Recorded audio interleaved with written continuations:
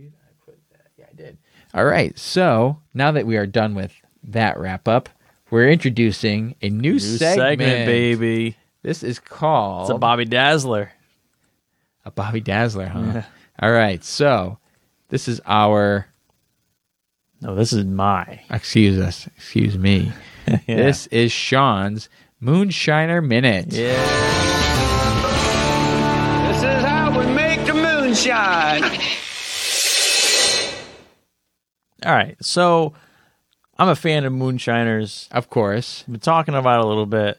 Figure, you said, well, why don't you do a little segment? All right, I'm going to do this segment. Well, the thing was, you brought it up, and then he's like, well, Tickle. And as soon as you said there was someone named Tickle, I was in. Dude, Tickle. All right. So this is recapping season 9, episode 3. This is a 2-hour-long episode. Oh, my gosh. I believe. Okay. Sometimes they run into something else, but I think this one was all of 2 hours. So, starting off, okay, and you stop me at any time. All right. All right. Gladly elaborate. So, Mark and Digger find a new still site, and they're up against the clock to save the 2 mash barrels of their popcorn Sutton style shine after 2 were knocked over by cows at the old location. Did you say Popcorn Sutton? Popcorn Sutton, baby. The Popcorn Sutton you showed me when we were in Pigeon Forge? Yeah. The swag that was out there, the Popcorn Sutton stuff. Okay. Yeah. So, cool thing about Popcorn Sutton. I mean, there's a lot of history about this guy. He's a crazy beard. He was selling moonshine out in public, at little craft fairs or whatever. He's like, here, have some moonshine. He was like, I don't give a fuck. Where's the recipe? Go do it. And on there's a little stone near his grave. It says, "Popcorn said fuck you." Dude, that's dope. All right, so anyway, awesome. Okay.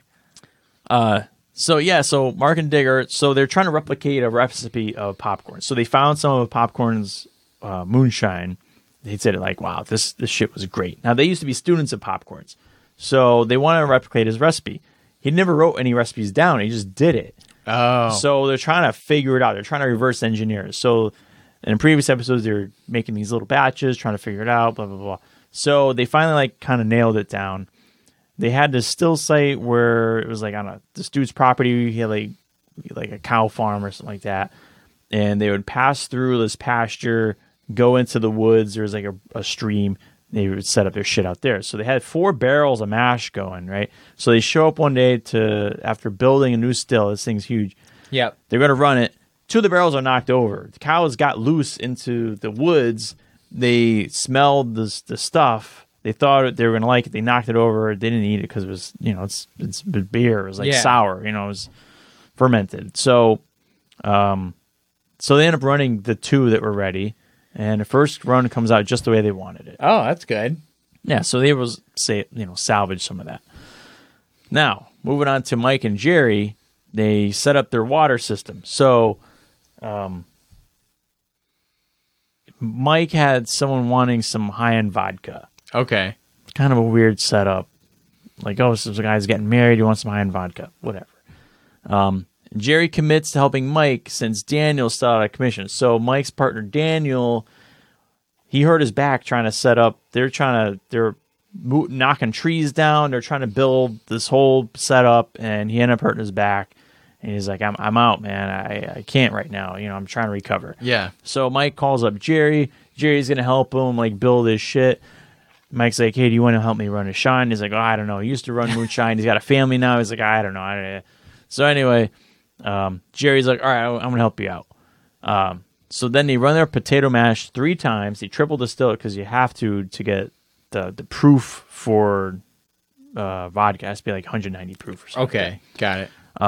And Mike had this cool setup where he's got these 3 mason jars hooked up into the still. So as it's distilling, it'll go through these jars and they act as thump kegs, which are doublers. So what happens is it'll go through a pipe, it'll condense in the jar, and then it'll evaporate again and go through another pipe into another jar, and just the process repeats. So they have this they're also called gin baskets because how you make gin, I think you put the juniper shit in, and those things that are similar setup. Anyway, so they get the 190 proof out of the worm, and later on they add more jars to create a 24 jar rig.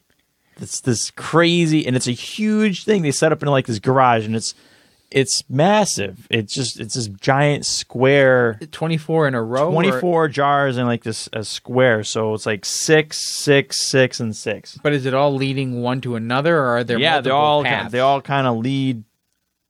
Are there like 4 different lanes that they're coming out with, like 4 different things? There could be like I don't know. I don't know if they're all linked or. I'm just wondering if you had them going through 24 different jars, what benefit you're going to have by that 24th. Well, isn't that depends on it's evaporating out more water content at that point. Well, yes, right? and you can infuse flavor. So what they do is they'll sometimes put shit in jars, and then as it's going through, it's picking up those flavors. So yeah, so he's like, well, 6 jars is great. How about 24? And they build this huge freaking thing. So then back in the woods, they build a structure to cover the new setup. Okay. Then Daniel shows up. Uh-oh. Oh, shit.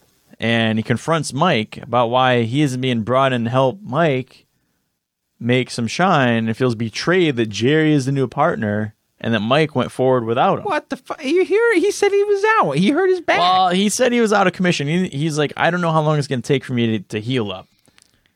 And then basically Mike is like, listen, I had to move on. Like, I couldn't wait. Or Daniel said that. He's like, I no. What's the time frame on how long he waited before he moved on? It was a couple days.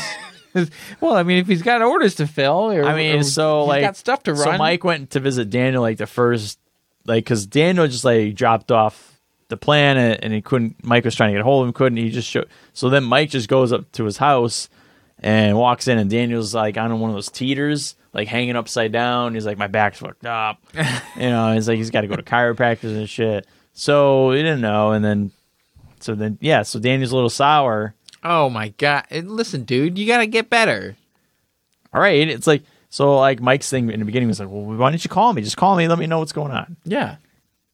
Nobody does that, apparently. I don't know. Oh, okay then. All right. So then moving on to Tickle. We're up to Tickle. Let's go. Tickle. All right. So he mashes in some peaches to make brandy with the Law brothers. So it's 2 brothers, the Law brothers. And their dad was, I think, Amos Law or something. Yeah, Amos Law. And he was a legendary moonshiner. Okay. So they're carrying on a tradition. These guys they're like friends with Tim. And Tickle was for a long time partner of Tim's. And so there's like a whole circle. So anyway, you would think that having been in prison recently, that Tickle would avoid committing crimes, especially on camera, right? But not so. Right, so Tim was giving Tickle a job at the legal distilleries. He worked. Okay. Tim was always there, like helping out Tickle. He's like, "Hey, come on, man." He's trying to get him like on a work release program and to come in and blah blah blah blah blah. And then Tickle's like, there's nothing like making shine in the woods. So he just goes off to do this shit. Why? What is the point? That's the one thing I haven't grasped. If they have legal distilleries, why are there still illegal? If someone wants you to work there, and he's like, well, you get more money, like, doing it legally or whatever. But you're telling me there's a big enough market for illegal moonshine? Apparently so, yes. That seems outlandish to me. It does around here, but down there, apparently it's big money. It's a big deal. Yeah, that's really crazy. Go down North Carolina and we know some people in North Carolina, Tennessee, and Virginia. We know some people down there. We should ask them. We went to a distillery. I'll tell you where the counties are. It's Sevier County, Cock County. Sevier County, that's where we were. Well, there you go. Isn't that where Sevierville is? Yeah. There you go. Are they in the Smoky Mountains? They are. Well, damn. Yeah. That's cool. Yeah. All right. So, anyway, they show up. Part of the stuff is, Tickle and Law Brothers, they're making what's called a ram pump. And the way it works is like it takes water, it comes down, it enters a chamber, and then as it fills up, it wants to go back down, but there's a one-way valve, so then the water goes up this other chamber and out to wherever they want it to go. So if everything works properly, like it'll pump itself. So the reason they're doing it is because they don't want to bring in gas-powered pumps, gas powered generators to run a pump because it's Okay. just noise in the woods. They want to avoid all that shit because I mean people do it, but it's noisy as fuck. Even Yeah. to get the small little quiet generators, they're loud. Of course. And they don't want to haul in batteries because other guys do that too, but they don't want to carry this heavy stuff. Right. So they put that into production. Later on, they go and they make a submarine still with things from Amos Law's property. Oh, really? So they were on the property or looking at stuff because his dad recently passed away, and they found like copper and stainless steel sheets and wood and shit. So they put together a submarine still. Basically, it's two sides are wood, and then it's wrapped with typically like stainless steel, and then a big hole cut in the middle, Okay. and you put the cap on that, and you put your mash in and all that shit. So what they did was they used a stainless steel bottom and a copper top, and they used this 5th generation cap. So it's 5 generations old, this cap that they're using on their still. Like it's been in their Law family for like this long or something. Really? Like that. Yeah. And you can see like where there are axe marks on it from when like the axe of real Law like, would go in the woods and, when you find a still and you'd hack at it. Well, it was patched up. You see all these Oh my patches on gosh. it. Yeah. So it's pretty cool. That's pretty awesome. And finally, moving on to Mark and Huck. They get their second pot set up for the double distillation method. So they want to double distill this season. Okay. Try to get more money, like a higher quality, so they demand more money out of this stuff. Before they fire up the still, they notice a leak, so they have to drain the pot, seal the leak. And one thing that Charlotte brings up, she can't watch the show. She can't because of the way they talk. It's a southern draw, drives her nuts. And so for Mark and Huck, they're, I think, the only ones that constantly have closed captioning. No matter what. No matter what, it's the show puts it in there. It's not me turning on it. It's baked into the show. Whenever they're talking, Oh my gosh. it's in there. Now it's not bad. I can understand it, but it's funny. That is pretty funny. And that wraps up the Moonshine Minute. Hey, Yeah. that was cool. That was interesting. There's a lot of fun topics in that episode. Yeah. Excuse me. All right. Well, maybe we should wrap this up. But before we do, now that I have the Smoky Mountains on my mind, Okay. I want to bring up a podcast that I've been listening to that I wanted to recommend to anybody that is interested. It's called Dolly Parton's America. Whoa. What? It's very interesting. It was a guy that's on, I think he's on Radiolab podcast. All right. And he grew up in the Smoky Mountains, but he was like a foreign immigrant that moved there. Like his father is a doctor, and he was growing up right around where Sevierville is, where Dollywood is. Yeah. And so she's like a mythical figure kind of in that area because she's like done so much for the area. And she's like, and I had no idea like how long she's been in the music industry, like since the mid 60s. Yeah. Like she was 20 something and she was putting music out there. And then she was on a TV show for a while.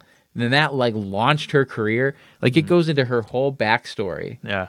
And it is absolutely fascinating. Oh, okay. Like is really interesting. I highly recommend it. Dolly Parton's America.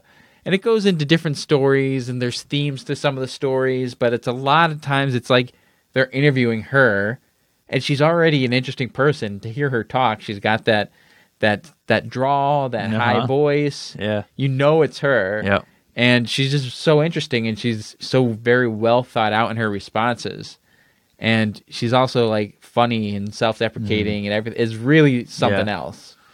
And so they just dig down into her past and they talk about how Dollywood came to be. They talk about how she got where she is in the music industry. And they talk about the topics of some of her songs, which when she first started, she had some dark songs. Yeah. Some really dark songs about like abusive boyfriends and things that like craziness.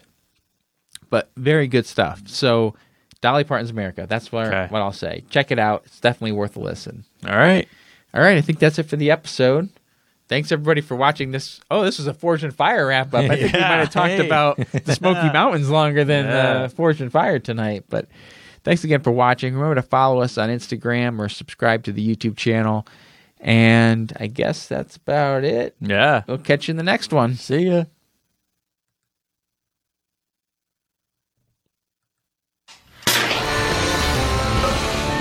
This is how we make the moonshine.